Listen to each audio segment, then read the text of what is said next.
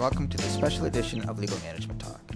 2023 was an exciting year for LMT, and we wanted to celebrate by compiling some of our favorite moments from this year's episodes.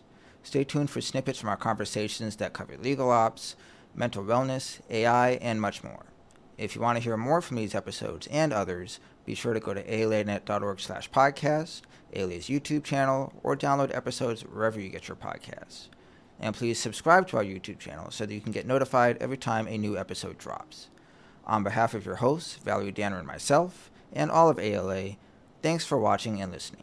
Have a happy new year, and stay tuned for all new episodes in 2024.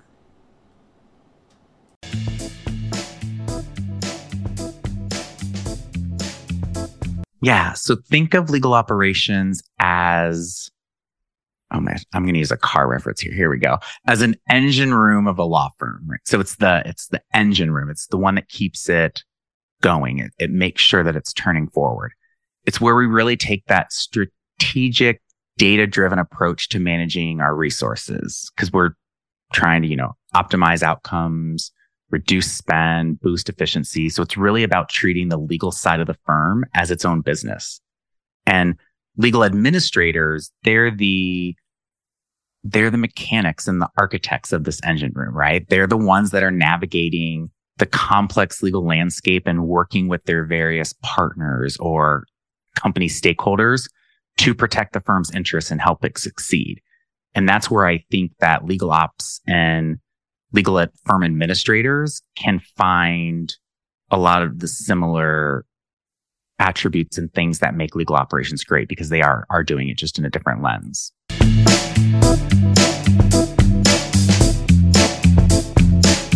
AI is going to know more, have access to more data, more examples, and it continuously learning, which a lot of attorneys stop learning because they think they just know enough to do the job. So they stop learning. AI never stops.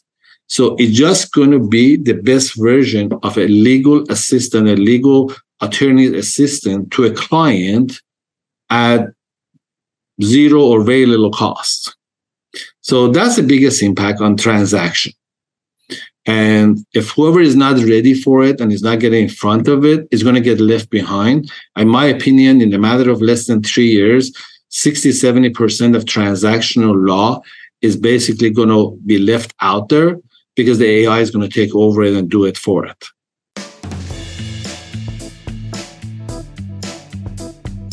When we were talking earlier, you had a great quote from the Berenstain Bears, and I'd like you to share that. Love this quote. And it's one that I use to talk myself into just about anything that I want to do that I'm fighting with myself for.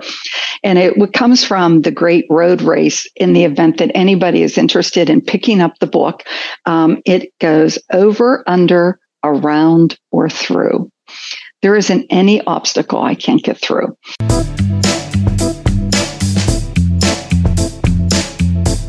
I think sometimes we're so paralyzed thinking we're going to say the wrong thing, and it keeps us from saying anything. And I think the moral is just, if you're sensing something's wrong, then check in. It's, it's a kind thing to do.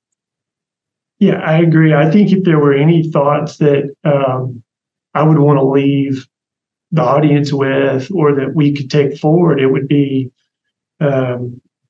to shift the conversation and the dialogue about mental health from stigma to support, to this idea that we're all likely going to experience these types of episodes, whether it's, again, a week, a month, a year. There are seasons of our lives that are hard and challenging, and I think many of us simply don't acknowledge them for what they really are, and that is just a mental health challenge, that we're struggling, and we aren't who we generally are. So moving away from making that a stigma to being there's something wrong with you, or you're somehow not capable, or you're not perfect, to how can we help you because we believe in you, we know you, we want you to be your whole person, is hugely important. What's happening is the synergy we're seeing within the legal community is really starting to move towards an area in which we have to be much more inclusive than we were in the past. The problem is senior management still is a very old school mindset, that of the 80s and 90s business model, that created the idea of profit sharing. And that's what really mattered in the boardroom. What we're seeing now is the boardroom has a chair for empathy, a chair for culture. And this is how the law firm is now being measured by its clients and its potential talent. So when you think about the idea of, am I a woke firm because I'm going to identify Black Lives Matters, or I'm going to identify Black history, or I'm going to celebrate pride, or I'm going to celebrate and elevate the women within our firm?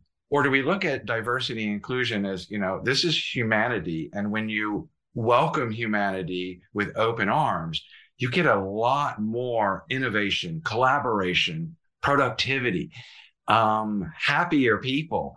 And I think even greater business development growth opportunities.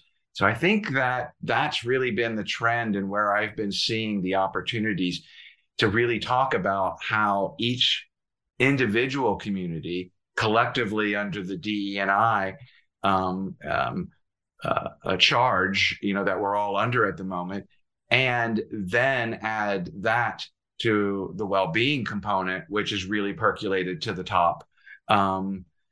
I think it puts a lot of power in the idea of change and how we have to better adapt to these changes so we can create these cultures that attract, retain, and stay relevant.